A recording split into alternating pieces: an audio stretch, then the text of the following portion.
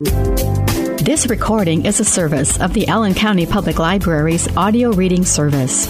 It is specifically designed for and directed to people who have visual, physical, learning, or language challenges to reading traditional printed materials. It's time for The New Yorker. Since 1925, it's been the world's source for the finest in art and fiction, sophisticated reviews, humor, commentary, and news. Stay tuned for this week's Culture Blast from the one and only New Yorker, right now on your audio reading service. Welcome. This is The New Yorker, and I'm your reader, Dale, with the audio reading service at the Allen County Public Library in Fort Wayne, Indiana. Today, I'll be reading from The New Yorker, dated January 29th, 2024. And now, I'll begin with the talk of the town. Department of Knots, Stringing Along. In 1979, the artist James Anole Murphy tried out the idea of using string figures, those cat's cradle games of loops and knots, to teach math to recalcitrant students. It is a pleasure, it is an act of meditation, and it is an entire ballet. A hand dance that you are doing, he said the other day, slipping a string off his wrist and sliding it around his crooked fingers. The students in the remedial topics in math class that he taught at LaGuardia, the city's performing arts high school, took to the approach. The dance department fell in love with me, he said. Murphy, who is Cherokee and wears his hair in a long white ponytail, retired from full-time teaching in 1996, but never stopped making string figures. A few years ago, he began using a spray-on acrylic fixative to preserve them. During the pandemic, he estimated he made about 1,500 figures in his Upper West Side apartment. He photographed them and began digitally stitching the images together to form constellations of figures that zoom out to reveal patterns, sinewy loops becoming a field of lace that expands into an amoeba-like colony of bulbous organisms. "These are like little sacred clowns for me," he said, flipping through the photographs on an iPad. His string creations recently found a wider audience when the Whitney Museum asked him to lead a family workshop, part of the programming connected to Fragments of a Faith Forgotten, the Art of Harry Smith, an exhibition of the work of the Beat Polymath, which includes some of Smith's own string figures. Murphy, who is 85, arrived at the museum dressed in mismatched socks that coordinated with strings wrapped around his wrists. He knew Smith in the old days. The workshop would teach people how to make some basic string forms. "This is not my art that I'm showing here. That's my art," he said, pointing to the iPad. "But as an educator," he said, "this is the culmination of what I've been trying to do." Families sprawled on rugs were already fiddling with museum-issued strings. The grown-ups squinted in confusion while the children whipped their hands through the air. Andrew Lampert, who has co-edited a book about Smith's string work, introduced the workshop. Harry Smith was fascinated with these games and string figure formations and sought to find out why they existed across so many different cultures, he said. Smith was a kid in the Pacific Northwest when he visited a reservation and saw Native Americans doing string figures. In the 1980s, when Murphy was diving deeper into strings, he looked up Smith, who was down on his luck and living on and off with Allen Ginsberg. Murphy wanted to see some out-of-print string workbooks in Smith's collection. "He had them, but he wouldn't show them to me," Murphy said. "He took notes on what I did. They began hanging out together anyway. I wasn't getting anything out of him, but I liked talking strings, and he liked talking strings," Murphy said. "And he liked beer." Ronnie Singh, the director of the Harry Smith Archive and a co-curator of the Whitney Show, smiled. "Harry was a gleaner of information, not a sharer," she said. Last summer, Singh traveled to a string figure workshop in Zurich, where she revealed the existence of a 1,000-page manuscript by Smith detailing all his string knowledge. At the workshop, Murphy introduced himself and said, "I just want you to see what it looks like live." With a flourish, he brandished a series of diamonds between his hands. The crowd gasped. Murphy flexed his wrists, and the figure unraveled. As he moved on to the next figure, he noticed that no one was watching anymore. In my class, I would make everybody put the strings down when I talked, he said. He shrugged. They're playing with strings. They're not listening to me. It's just the way strings are. Around the room, ropey figures formed and then disappeared between flicking fingers, winking in and out like fireflies. There were occasional calls for help. Like a yoga instructor making adjustments, he obliged. Nancy Solomon Miranda, a teacher at PS 146 in Brooklyn, watched from a chair at the side of the room. Murphy had taught strings to her 5th grade class before the pandemic. Math is extremely frustrating, she said. If you can work through your frustration with the strings, you probably can work through your frustration with math. While the group kept twiddling, someone asked Murphy, "Do you know anything about string theory?" Murphy shook his head. "That's physics," he said. And that article was written by Sophia Hollander. Our next article is from The Critics on Books, titled Acid Reflux, When America First Went Tripping, and this article was written by Margaret Talbot. One evening in September of 1957, viewers across America could turn on their television sets and tune into a CBS broadcast during which a young woman dropped acid. She sat next to a man in a suit, Sidney Cohen, the researcher who had given her the LSD. The woman wore lipstick and nail polish, and her eyes were shining. "I wish I could talk in Technicolor," she said, and at another point, "I can see the molecules. I'm part of it. Can't you see it?" "I'm trying," Cohen replied. Were some families maybe, I don't know, eating meatloaf on TV trays as they watched this nice lady undergo her mind-bending, molecule-revealing journey through inner space? Did they switch to Father Knows Best or the Perry Como Show afterward? One of the feats that the historian Benjamin Breen pulls off in his lively and engrossing new book, Tripping on Utopia, Margaret Mead, the Cold War, and the Troubled Birth of Psychedelic Science, published by Grand Central, is to make a cultural moment like the anonymous woman's televised trip seem less incongruous, if no less fascinating. In Breen's telling, the button-down 1950s, not the freewheeling 1960s, brought together the ingredients, some of them toxic, for the first large-scale cultural experiment with consciousness-expanding substances.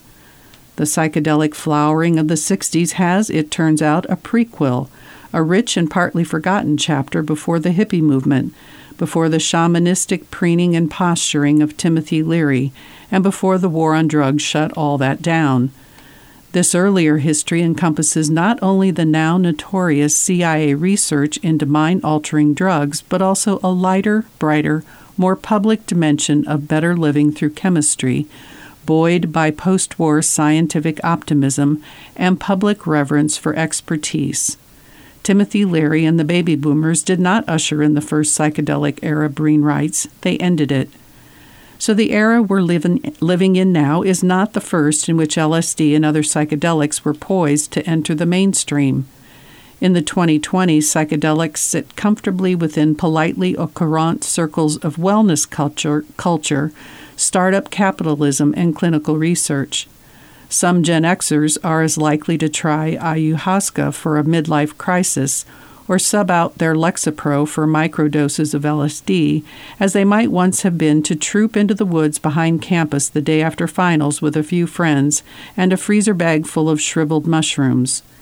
A number of recent studies have shown that psychedelics hold promise for treating depression, easing end-of-life anxiety, and helping people cope with grief. The best-selling 2018 book about this new science and its ramifications, How to Change Your Mind, by Michael Pollan, has been so influential in piquing hopes for hallucinogens that scientific papers have identified what they call the Pollan effect.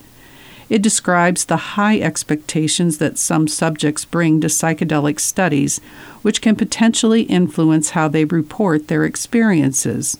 In 2019, Denver became the first U.S. city to decriminalize the use of psilocybin, the psychoactive compound in hallucinogenic mushrooms.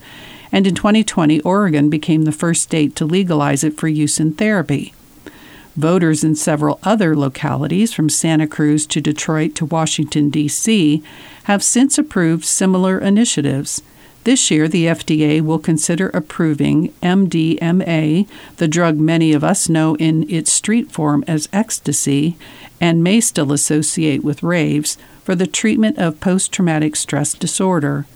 Even big pharmaceutical companies are looking to get in on the action. The contemporary psychedelic movement shimmers, in other words, with next big thing energy, much of it centered less on freestyle tripping than on medicalized treatment. But Breen, a professor at UC Santa Cruz, whose previous book was on the history of the global drug trade, establishes that the feeling of déjà vu is real. We have been on this trip, or a version of it, before. For anyone who has closely followed the sinuous cultural, legal, and scientific saga of LSD, the outlines of its story will not come as a revelation. The CIA's MKUltra program, which headed by the chemist Sidney Gottlieb, conducted covert experiments into mind control via hypnosis and psychoactive drugs, has attracted many chroniclers since it first came to light in the mid-70s. Recent examples include the investigative reporter Stephen Kinzer in the 2019 book Poisoner-in-Chief, Sidney Gottlieb and the CIA Search for Mind Control, and the documentarian Errol Morris with his eerie 6-part Netflix series Wormwood about Frank Olson, a biowarfare scientist and CIA employee who plunged to his death from a Manhattan hotel room in 1953, 9 days after Gottlieb furtively dosed him with LSD. Breen extends this hall of mirrors, though. For one thing, he anoints the anthropologist Margaret Mead and her third husband, Gregory Bateson, as the book's principals, a role he allows they would likely have been surprised by. It's true that they don't turn up much in previous histories of psychedelics. They belong here as spiritual guides weaving in and out of a checkered story. Breen explains, owing to their shared vision of science as a tool for expanding human consciousness. Mead, for one, thought it was crucial that, as she wrote, we reach an awareness which will give us a new control over our human destiny and learn consciously to create civilizations within which an increasing proportion of human beings will realize more of what they have it in them to be. Her study of trance states in Bali and elsewhere was part of a long-standing interest in psychedelics. After conducting field work with the Omaha people in Nebraska in the 1930s, she wrote respectfully about their ritual use of peyote to promote social cohesion, foster enlightenment, and respond to social stresses. In the mid-50s, by which time Mead was a well-known public intellectual, she was intrigued enough by LSD to observe its administration to a young volunteer in an MKUltra lab experiment. Drugs, such as LSD, could be integrative and insight-giving, she wrote in a letter to a colleague, so long as they were pursued in a responsible experimental spirit. Mead told other colleagues that she planned to take LSD herself. What ultimately dissuaded her, Breen suspects, was the drug's reputation as a truth serum. In 1955, 5 years after her marriage to Bateson dissolved, Mead would move in with her romantic partner, Rhoda Metro, an anthropologist. They lived together for the next 20 years. Mead had close relationships with CIA and other government officials. She had a security clearance. She was a prominent and widely admired scientist. She must have worried, Breen argues, that she'd risk it all by letting slip an avowal of her bisexuality. Bateson was an anthropologist who developed a specialty in systems theory and cybernetics, and he served in the OSS, the precursor of the CIA during the Second World War. He mainly worked on propaganda missions in Burma, but his stint in the agency brought him into contact with intelligence figures who were interested in the military applications of mind-altering drugs. He and Mead remained in touch with these shadowy figures and with a broader circle of researchers who met regularly at influential conferences sponsored by the Josiah Macy Jr. Foundation on subjects such as neuroscience, cybernetics, hallucinogens, and the future. In 1959, Bateson set Allen Ginsberg up on the poet's first psychedelic trip at a lab near Palo Alto. It was astounding, Ginsberg wrote home to his father, a schoolteacher in Paterson, New Jersey. I lay back listening to music and went into a sort of trance state, and in a fantasy much like a Coleridge world of Kubla Khan, saw a vision of that part of my consciousness which seemed to be permanent, transcendent, and identical with the origin of the universe, a sort of identity common to everything, but a clear and coherent sight of it. Rather beautiful visual images also of Hindu-type gods dancing on themselves. Ginsberg urged his father, who was also a poet, to try it. Less successfully, Bateson worked for a time with the marine researcher and inventor of the sensory deprivation tank, John Lilly, who once administered LSD to dolphins. It's a sad story. 4 of the 7 dolphins subsequently died, or as Lilly put it delusively, committed suicide by refusing to eat or breathe. Both Bateson and Mead had entanglements with the dark side of what Breen calls the psychedelic Cold War. They were personally and professionally close to top MK Ultra personnel. Still, they remained the most sympathetic figures in the book thanks to their open-minded fascination with cultural differences, their fluid conceptions of gender and sexuality, and their dedication to facts. Timothy Leary would argue, for instance, that homosexuality was a pathology that LSD could cure, he claimed. Oops, that it had cured Allen Ginsberg. By contrast, Mead, who was a generation older, appeared in 1961 on a nationally syndicated TV broadcast, The Rejected, where, Breen writes, she surrounded herself with New Guinean artifacts and challenged the notion that homosexuality and transgender identities were unnatural rather than part of the rich diversity of human potential. Bateson, for his part, dragged a heavy weight of family expectations around with him most of his life. He was one of 3 sons born to William Bateson, a prominent English biologist. He was the first to use the term genetics to describe the study of heredity, who wanted all 3 to make great scientific discoveries. But both of Bateson's brothers died young, one in a hopeless infantry charge just a few weeks before the end of the First World War, and one by suicide 4 years later. As Breen tells it, Bateson's preoccupation with attaining the scientific glory for which he and his brothers were destined led him down some blind alleys, including a misconceived family dynamics theory of the etiology of schizophrenia and that unfortunate spell with Lilly. But Bateson could also be remarkably prescient. At an ultra-hip 1967 conference in London called The Dialectics of Liberation, it was attended by, among others, the Black Power leader Stokely Carmichael, the Buddhist monk Thich Nhat Hanh, the anti-psychiatry crusader Artie Lang, and Ginsberg.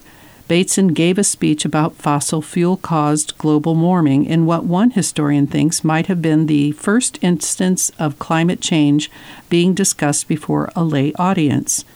Bateson lamented that people were seeking shortcuts to wisdom through LSD, but given the environmental catastrophe we faced, he said he could understand the impulse.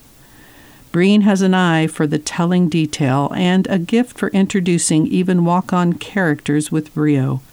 One is George Hunter White, a former narcotics investigator from Pasadena who ran some of the real-world testing of LSD for the CIA, setting up bachelor pads in the West Village and in the Marina neighborhood of San Francisco, where unsuspecting individuals could be surreptitiously dosed with the drug in their drinks, food, or cigarettes, while agents observed and secretly recorded their behavior. Breen offers this quick, memorable sketch.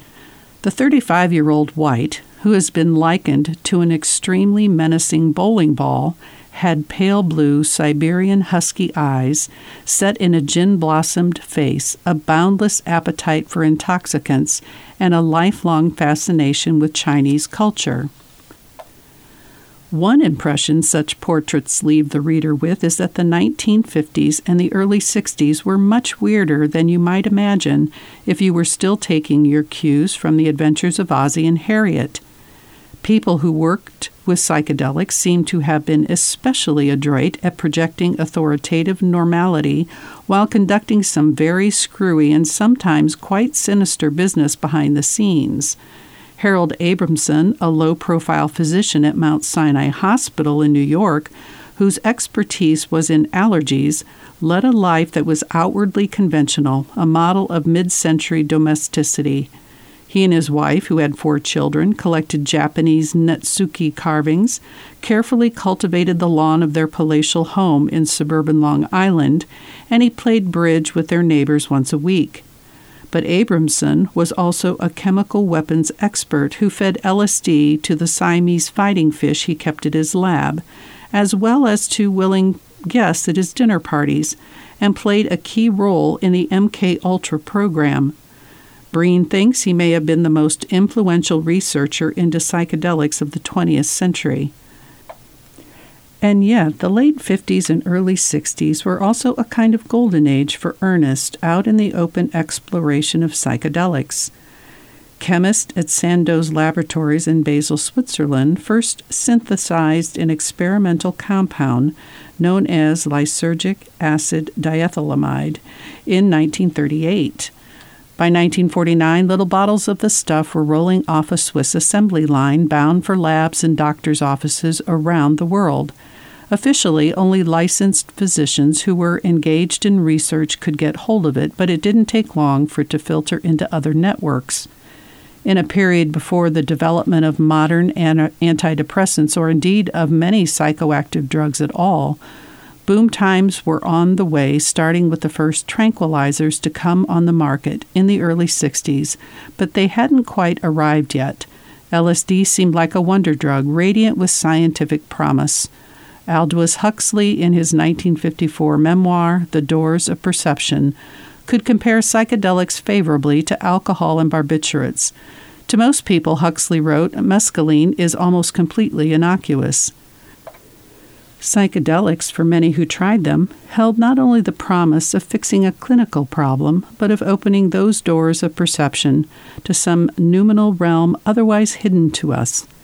After taking a tiny amount of LSD, Huxley recalled that what came through the closed door was the realization, not the knowledge, for this wasn't verbal or abstract, but the direct, total awareness from the inside, so to say, of love as the primary and fundamental cosmic fact. It was true that people sometimes freaked out on trips that seemed to mire them in apocalyptic hellscapes. The disillusion of ego commonly experienced on acid, a sensation that the CIA wanted to put to use for interrogation purposes, could be frightening. But people who experimented willingly with LSD often reported feelings of warm, oceanic well-being or images of incomparable redemptive beauty. In 1959, Cary Grant gave a series of interviews to a newspaper columnist in which he revealed that he had been transported by LSD. All the sadness and vanities were torn away, he said. I was pleased by the hard core of strength I found inside me. On his 72nd trip, Grant, speaking into a dictaphone in the office of his Beverly Hills doctor, riffed on spaceflight and Hegelian dialects. Everything creates its opposite, he said, and therefore cyclically itself. I like thinking of Grant wearing an ascot, perhaps intoning these dreamy revelations in clipped patrician tones. Claire Booth Luce, the former Republican congresswoman and ambassador, and the wife of the publishing tycoon Henry Luce, became an LSD booster, turning to it many times for relief from depression and grief over her daughter's death in a car accident. And she was quite the establishment figure. While tripping on acid for the first time, she had to refuse a phone call from Vice President Richard Nixon, who was seeking her political advice. By the mid-60s, though, LSD was taking on a new aura, gaining a groovy reputation as a pathway to utopia. The Pied Piper of that movement was Leary, who co-founded the Harvard Psilocybin Project in 1960. In a 1967 debate with the neuroscientist Jerome Letvin, Leary declared that the real goal of the scientist is to flip out. LSD, cut loose from its medical moorings and ties to power, acquired a lasting association with hippie youth, which in turn made it more vulnerable to moral panics and political crackdowns. By the end of 1967, several states had banned psychedelics, and in 1970, Congress classified them as Schedule I drugs, connoting no currently accepted medical use and a high potential for abuse. In 1971, President Nixon declared a war on drugs, including heroin and marijuana, but also LSD, the substance that his old friend Clare Boothe Luce had taken and touted, and that medical authorities had once embraced as a psychiatric drug of great promise. Does it matter for our present moment that psychedelics had a respectable, scientifically sanctioned past? Today, there is much enthusiastic media coverage about so-called classical psychedelics, such as LSD and psilocybin, and newer ones, such as MDMA, focusing on their specific mental health applications, studies showing that they help some people with treatment-resistant depression and so on. Since they pose little risk of addiction, since depression and anxiety are on the rise, and since the pharmaceuticals we have at our disposal don't work for everybody or sometimes cause unwelcome side effects, this focus makes sense. More broadly, for many people now, psychedelics might evoke an association with wellness, the kind of purposeful, holistic hygiene a person might also pursue through silent retreats, mindful eating, or yoga. It's worth remembering that LSD was never fully medicalized, not even in the late 1950s, the first heyday of legal and scientific psychedelics research. One important contributor to the field, the psychologist Betty Eisner, helped develop the idea that set and setting shape the quality of psychedelic therapy. The emphasis she placed on soft lighting, comfortable furnishings, and the right music, customized for the individual, helped determine the protocols used today. According to Ido Hartosogun's book, American Trip, from 2020, Eisner found that Beethoven concertos were preferable to Gregorian chants, which often evoked strong feelings of guilt. But Eisner's own approach to psychedelic experiences became increasingly mystical. In 1964, she wrote to a colleague that she had become interested in material revealed on trips that seemed to come from past lives and certain aspects of the patient, which appear to come from outer space. In short, psychedelics have never been and will never be like other pharmaceuticals. Although efforts to bring psychedelics to the market as FDA-approved psychiatric treatments are well underway, it is doubtful whether the category of prescription drug will ever be able to contain them because of their varied uses, Breen observed in an essay for the Washington Post last year.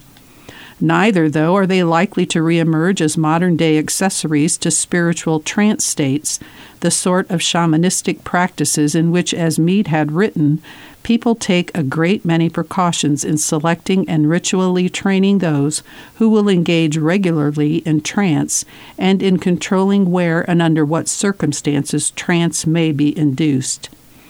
Inasmuch as psychedelics generate both medical interventions and spiritual quests, and maybe other experiences as well, then, as Breen says, we may need new categories to accommodate them.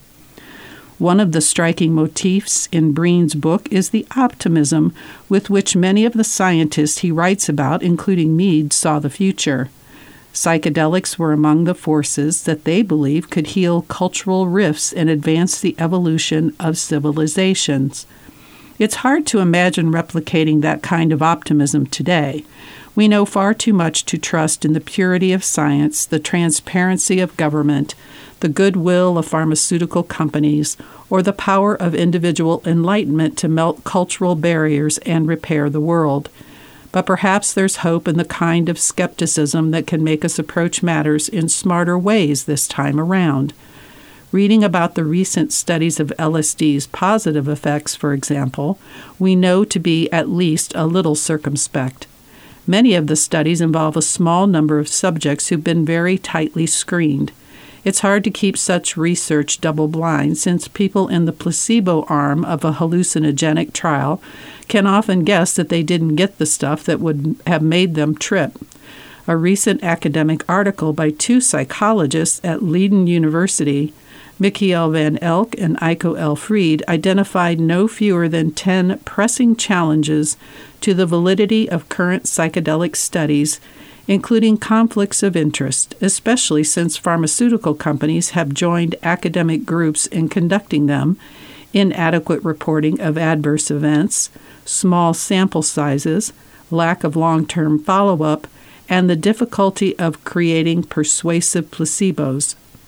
But Van Elk and Fried are not raising these problems to try to shut down psychedelic research. They aim to improve its rigor and credibility with specific recommendations. Our hope is that new studies may find credible evidence that psychedelic therapy can be a useful tool for specific groups of patients. In 1966, Sidney Cohen, Eisner's colleague and the psychiatrist who had provided Luce with her LSD, expressed his worry that psychedelic research had gone astray. We are seeing accidents happen. We are frightening the public. We are getting laws passed banning the drug. We are not using the anthropological approach of insinuating a valuable drug of this sort into our culture, gradually demonstrating the goodness of the thing. Maybe we know enough now to proceed not with messianic hype, but with testable hope, the kind that won't risk a war on drugs backlash or promise utopia, or put powerful hallucinogens into the hands of clandestine medical ethics flouting researchers, but that could still end up demonstrating the goodness of the thing. The next article under books titled Double Vision, The Mystique of Twins, and this article was written by Parul Sehgal. Half a century later, they still return our gaze, staring back at us in their dark dresses and white stockings, their white headbands pinned in place. The 7-year-old identical twins, Kathleen and Colleen Wade, stand side by side, pressed together as if to create the illusion that they are conjoined. One twin smiles, the other appraises the photographer. There are remnants of chocolate cake in the creases of their mouths. Diane Arbus took this portrait, identical twins, Roselle, New Jersey, 1966, at a Christmas party for families of multiples held at a Knights of Columbus Hall. She'd been lurking at such events, prospecting for twins and triplets. Through her viewfinder, the sisters appear less like two separate children than like split aspects of the same soul, simultaneously innocent and foreboding. I mean, it resembles them, their father told a reporter at a 2005 retrospective of Arbus's work. But we've always been baffled that she made them look ghostly. None of the other pictures we have of them looks anything like this. The photograph reportedly inspired Stanley Kubrick's depiction of the eerie sisters in The Shining. In How to Be Multiple, The Philosophy of Twins, published by Bloomsbury, Helena Dobresk aims to rescue twins from the Gothic, from horror movies, and from singleton security, the better to return our gaze and testify to the experience of twindom from the inside out.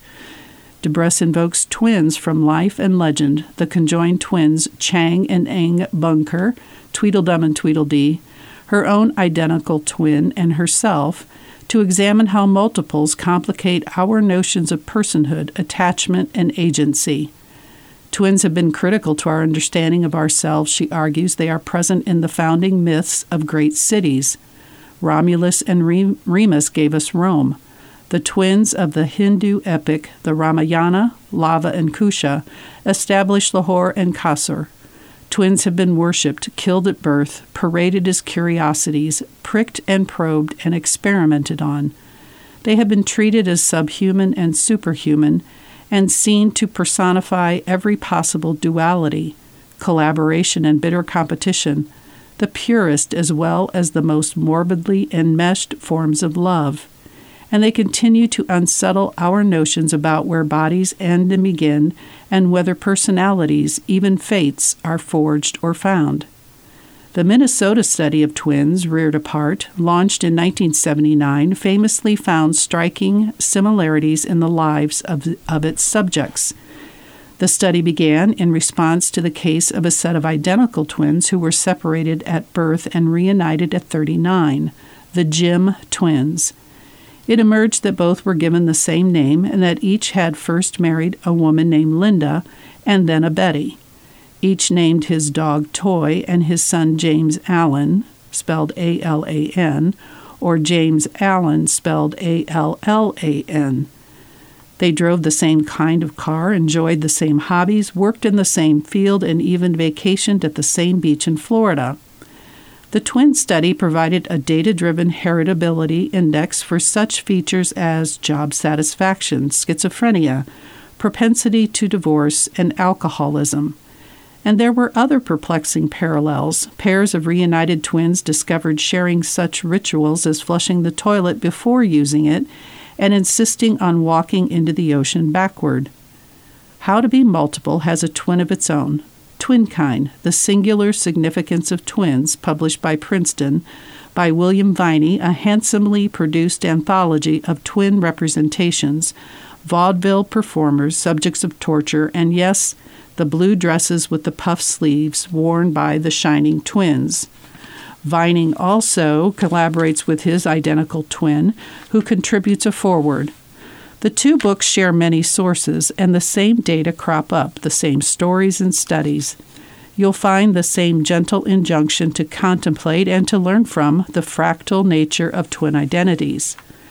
When twins aren't being regarded as carbon copies, they are slotted, or slot themselves, into opposing roles, which Debreys used as an entry point for a chapter on the psychology, the temptations, and the costs of binary thinking. In her own family, Debreys became the writer and the introvert, while her twin Julia was the artist and the adventurer. Evidently, this is a standard division of roles. One twin becomes minister for the exterior, in the psychologist Renee Zazo's view, and the other is minister for the interior. For the Debreys sisters, this cleft formed early. In The Wind in the Willows, I was Mole to Julia's Ratty. In The House at Pooh Corner, Piglet to Julia's Pooh. Julia got Mickey Mouse, I got Donald Duck. I got Bert, she got Ernie. Debreys explains, I went for the cautious, anxious, or melancholy types, the ones who trotted after the sunny or manic hero, providing assistance and advice and raising useful objections. The book itself began life as a way for the sisters to work together during the pandemic. Julia is a linguistics lecturer in New Zealand and contributed illustrations. Debreys, who teaches philosophy at Wellesley, lives in Massachusetts. As a philosopher, she is drawn to a metaphysics of twinhood. Can personhood be spread across two bodies? Do we ever freely choose when so much about us exists outside our control? She illuminates her discussions with stories from a close and cloudless sibling bond. She makes me feel my membership status in the universe is active, as if I've already passed some crucial cosmic test, and every later qualification is optional, Debreys writes of her sister. Just thinking of her calms me down, the way I imagine the thought of God, Gaia, or external flux does for believers, mystics, and Buddhists. Such equanimity is merely one of the apparent benefits conferred by twindom. On average, adult twins seem to be healthier and more content than singletons. They have higher life expectancies and a lower incidence of suicide. The benefits are particularly notable in the case of male twins, one theory being that they take fewer physical risks out of concern for their twins' feelings.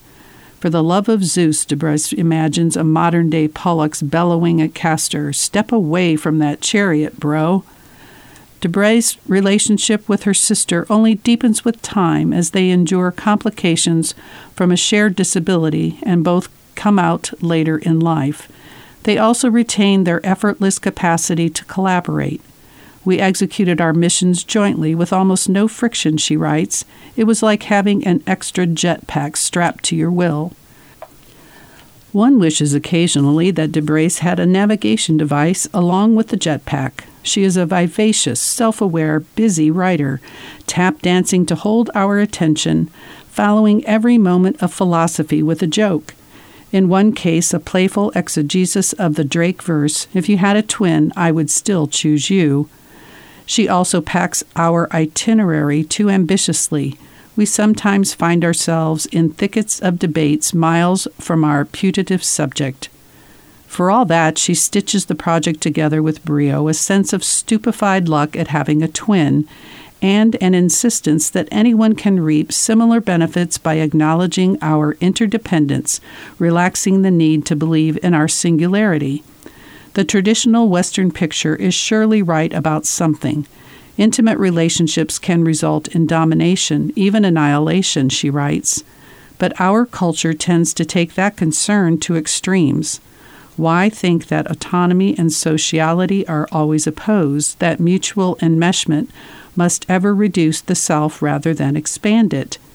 Maybe if we were less defensive about our boundaries, less inclined to fear those who challenge our sense of who we are, we'd be less likely to marginalize and stigmatize those we see as different from us. It's an unimpeachable aim. Who would be so churlish as to find fault? I don't quite, but flickering along the edges of Debress's enthusiasm, something flashes, a glimpse of another story, something shyer, lonelier, unformed, motivated more by puzzlement than by prescription. A photograph is a secret about a secret, Diane Arbus once said. The more it tells you, the less you know. A book can be the same. I was likely a twin once, a fact I learned only recently when I underwent routine testing during a pregnancy. Genetically distinct DNA was detected and explained to me as being the possible remnant of a prenatal twin, a boy, who did not survive and whose tissue I had absorbed into my own. It has been estimated that some 15% of us were once a twin. One theory holds that all left-handed singletons are the surviving members of a vanished twin pair. We can add this figure to the rise in actual twin births in industrialized countries in the 3 decades after 1980. The incidence of twins in the U.S. roughly doubled, reflecting the use of assisted reproduction and women choosing to have children later in life, which increases the odds of multiples.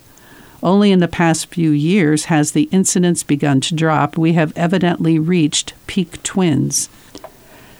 If twins are no longer very rare, statistically speaking, Debress is intent on stressing their distinctiveness, bordering on an Arbus-like sense of freakishness. We identical twins then are tricky, disruptive, even seditious creatures. We are the perfect crime. Most people only run into us occasionally, but the experience of doing so, or the simple idea of twins, can inflame broader anxieties about the fragility of everyone's capacity to stably identify anyone. At such moments, she steps on her own feet, complaining that twins have been scrutinized and exoticized while resolutely doing just that. The temptation, of course, is real. It is an eerie feeling thumbing through twinkind to realize how its images of twins tend to show them as Arbus did, shoulder to shoulder, facing the viewer, presenting themselves for our inspection. Only a handful show twins looking at each other. And how different those tender images of mutual regard feel. They lack the charge of the conventional twin pose, underscoring the tension Viney remarks between the actual mundane nature of being a twin and the titillated fascination it inspires. To Debress, twins amount to a minority group. They are, she writes, othered and policed. Even as she borrows the terms, she immediately amends. To be clear, this othering reaches nothing like the oppression faced by racial and gender minorities, disabled people, and women. There's no widespread asymmetrical power structure with singletons at the top and twins at the bottom. Twins aren't at a greater risk of violence or abuse than non-twins. Yet again, she wheels around to claim it's not only our bodies but also our hearts and souls that are under suspicion. As evidence, she quotes Petrushka from Dostoevsky's The Double, who is no one's idea of a sane character witness. Good people live honestly. Good people live without any faking, and they never come double. As the reasoning writhes around, one fact becomes clear. For Debress, to be a twin was to be seen. It was indeed the social currency she possessed, as she reveals with self-deprecating charm. She recalls how, as flower girls in matching dresses, she and Julia coolly dominated a wedding, how in school being a twin meant that everyone knew who they were. though not necessarily who we each were, giving them a lifetime backstage pass to semi-coolness. She and Julia performed their twinhood energetically, auditioning to be twin presenters for a teenage breakfast program, serving as extras in a television show featuring twin contestants, endlessly performing twin tuition. Even today, she mentions my twin sister on her website. These details exemplify so many of the themes of the book, including the more elastic form of personhood that twins can share.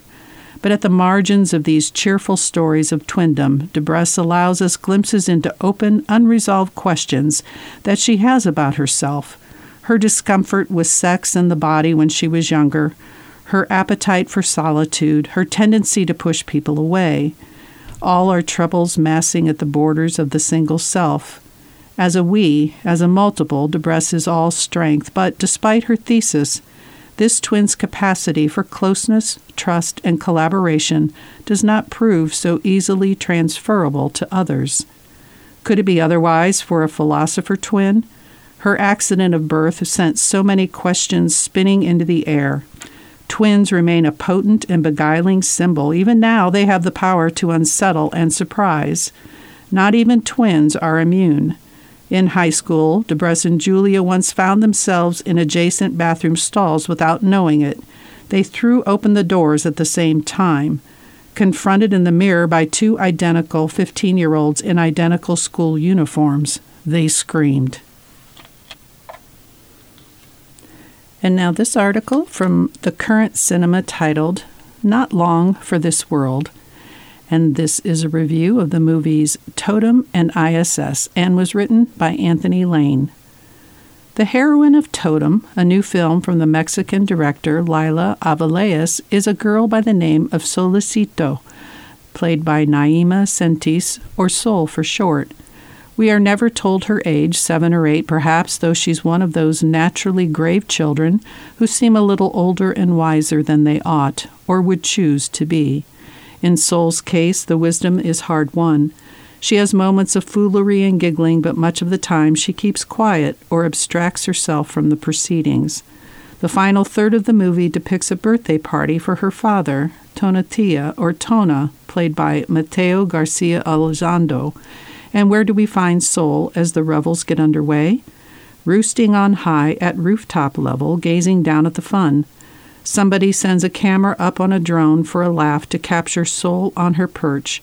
"Stop filming me," she exclaims. "Leave me alone." The tenor of Totem, in which the solemn is wreathed with the festive, is established in an early scene. Sol is being driven to the party by her mother, Lucia, played by Ayazua Larios, and they play a game in the car, hold your breath, and make a wish. Sol, without prompting, admits, "I wished for Daddy not to die." Tona has cancer, and when we meet him, we believe as much. He is little more than a skeleton with a smile, and this birthday will almost certainly be his last.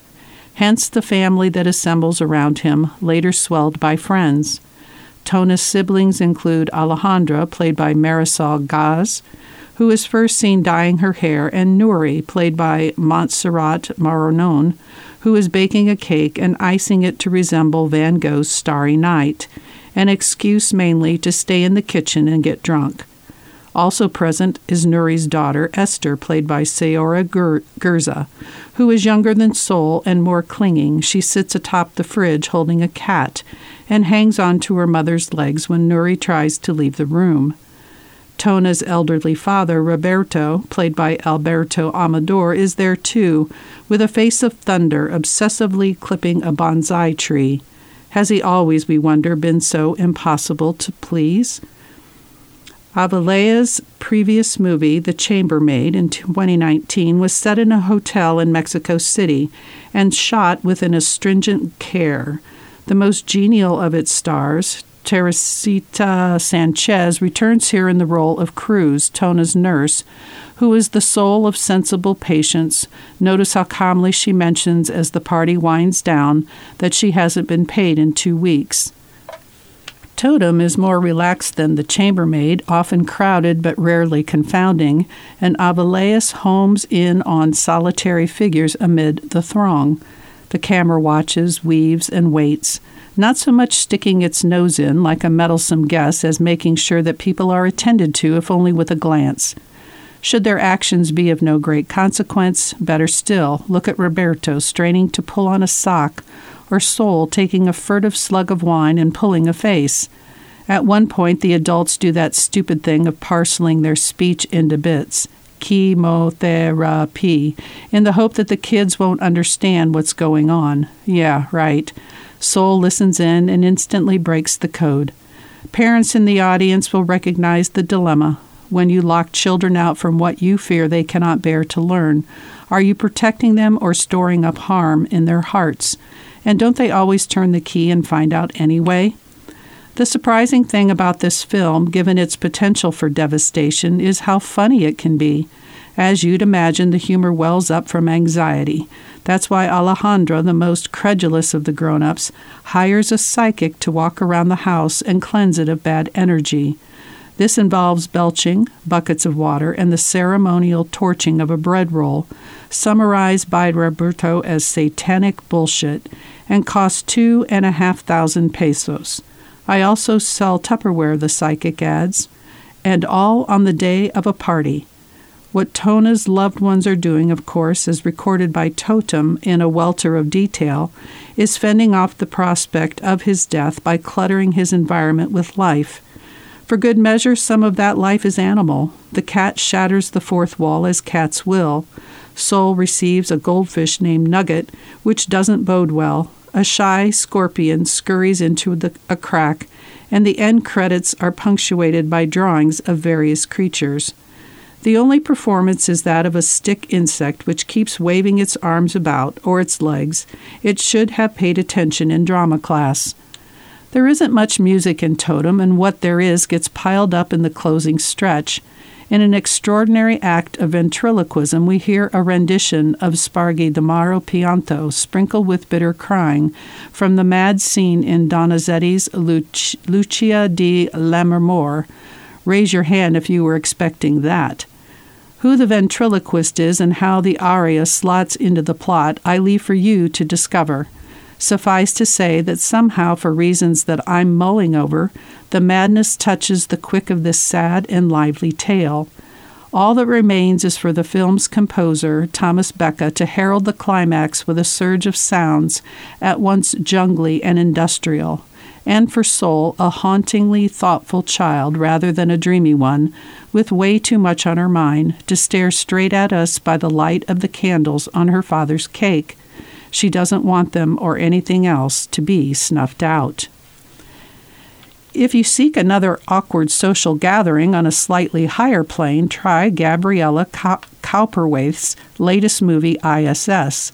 The title refers not to the Intercollegiate Socialist Society, which ceased to exist under that name in 1921 and could probably use a revival, but to the International Space Station, the clunky modular construction orbiting our planet at a distance of some 250 miles that has become a byword for harmony and peace.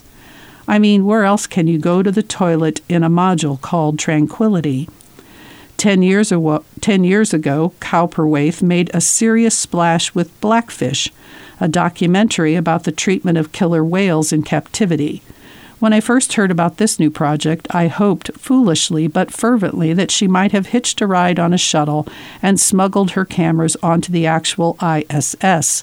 Where better to study the feral behavior of trapped humans? No such luck. Instead, this is a feature film with actors portraying a resident crew of 6, 3 Russians plus, or increasingly versus 3 Americans. Just arrived on board is Dr. Kira Foster, played by Ariana DeBose. Moviegoers will recognize DeBose from West Side Story in 2021, in which, as Anita, she sported a bright yellow halter neck dress as opposed to a spacesuit. She also remarked to Tony after he met and made nice to Maria, "Do you want to start World War III?" Fancy that. Here is World War III in all its finery. Gazing out of the cupola, the primary viewing platform on the ISS, Kira notices a sudden fiery bloom of what she takes to be a volcano down on the surface of the Earth. Then another bloom, and another. Holy smoke, it's the Jets and the Sharks all over again, this time with nuclear warheads. Before long, most of the world is lit up by conflagrations, and the film is graced with an unintended and somewhat unfortunate irony. From afar, the apocalypse is quite a pretty sight. At this juncture, you might think the astronauts should thank their lucky stars. How about clubbing together to enjoy their heavenly haven away from the inferno? Not a chance. The senior American on the station, Barrett, played by Chris Messina, receives a secret message, presumably from a government bunker, with an instruction. Your new objective is to take control of the ISS. Meanwhile, his Russian counterpart, Pulov, played by Kosta Ronin, gets much the same order from his terrestrial superiors. The rest of the movie finds the two teams tussling for supremacy, with only Kira and her opposite number, Vetrov, played by Masha Mashkova, known as Nika, risking a tenuous pact. To be on the ISS, according to Nika, can be a spiritual awakening. No longer. Now it's a straight fight. As a thriller, regrettably, ISS fails to fulfill its mission. Any air of plausibility soon leaks out of the plot, and the whole thing drifts into silliness tricked out with familiar tropes. As any sci-fi fan can tell you, spacewalks never go as planned, and we even get a close-up of someone deciding whether or not to snip a crucial wire. Now and then, however, there are fragments of authentic strangeness and wit, with a documentarian's hungry eye. Cowperwaith feeds on the challenges of zero gravity. If you're dozing off, for instance, and you don't fancy being cocooned like a pupa in a vertical sleeping bag stuck to a wall, your other option is to float in a fetal curl as if awaiting birth. In the matter of death, look and learn as one astronaut stabs another in the neck with a screwdriver. Blood, rather than spurting or flowing, emerges in little red bubbles, life just fizzing away. Most teasing of all is a conversation about sex in space. I can't say that physics is exactly on your side up here, Kira says. Moonshots and money shots. If any film cries out for a sequel, it's this one. Well, that's all the time we have for today. This has been Dale with The New Yorker. I hope you've enjoyed today's reading from the audio reading service at the Allen County Public Library in Fort Wayne, Indiana.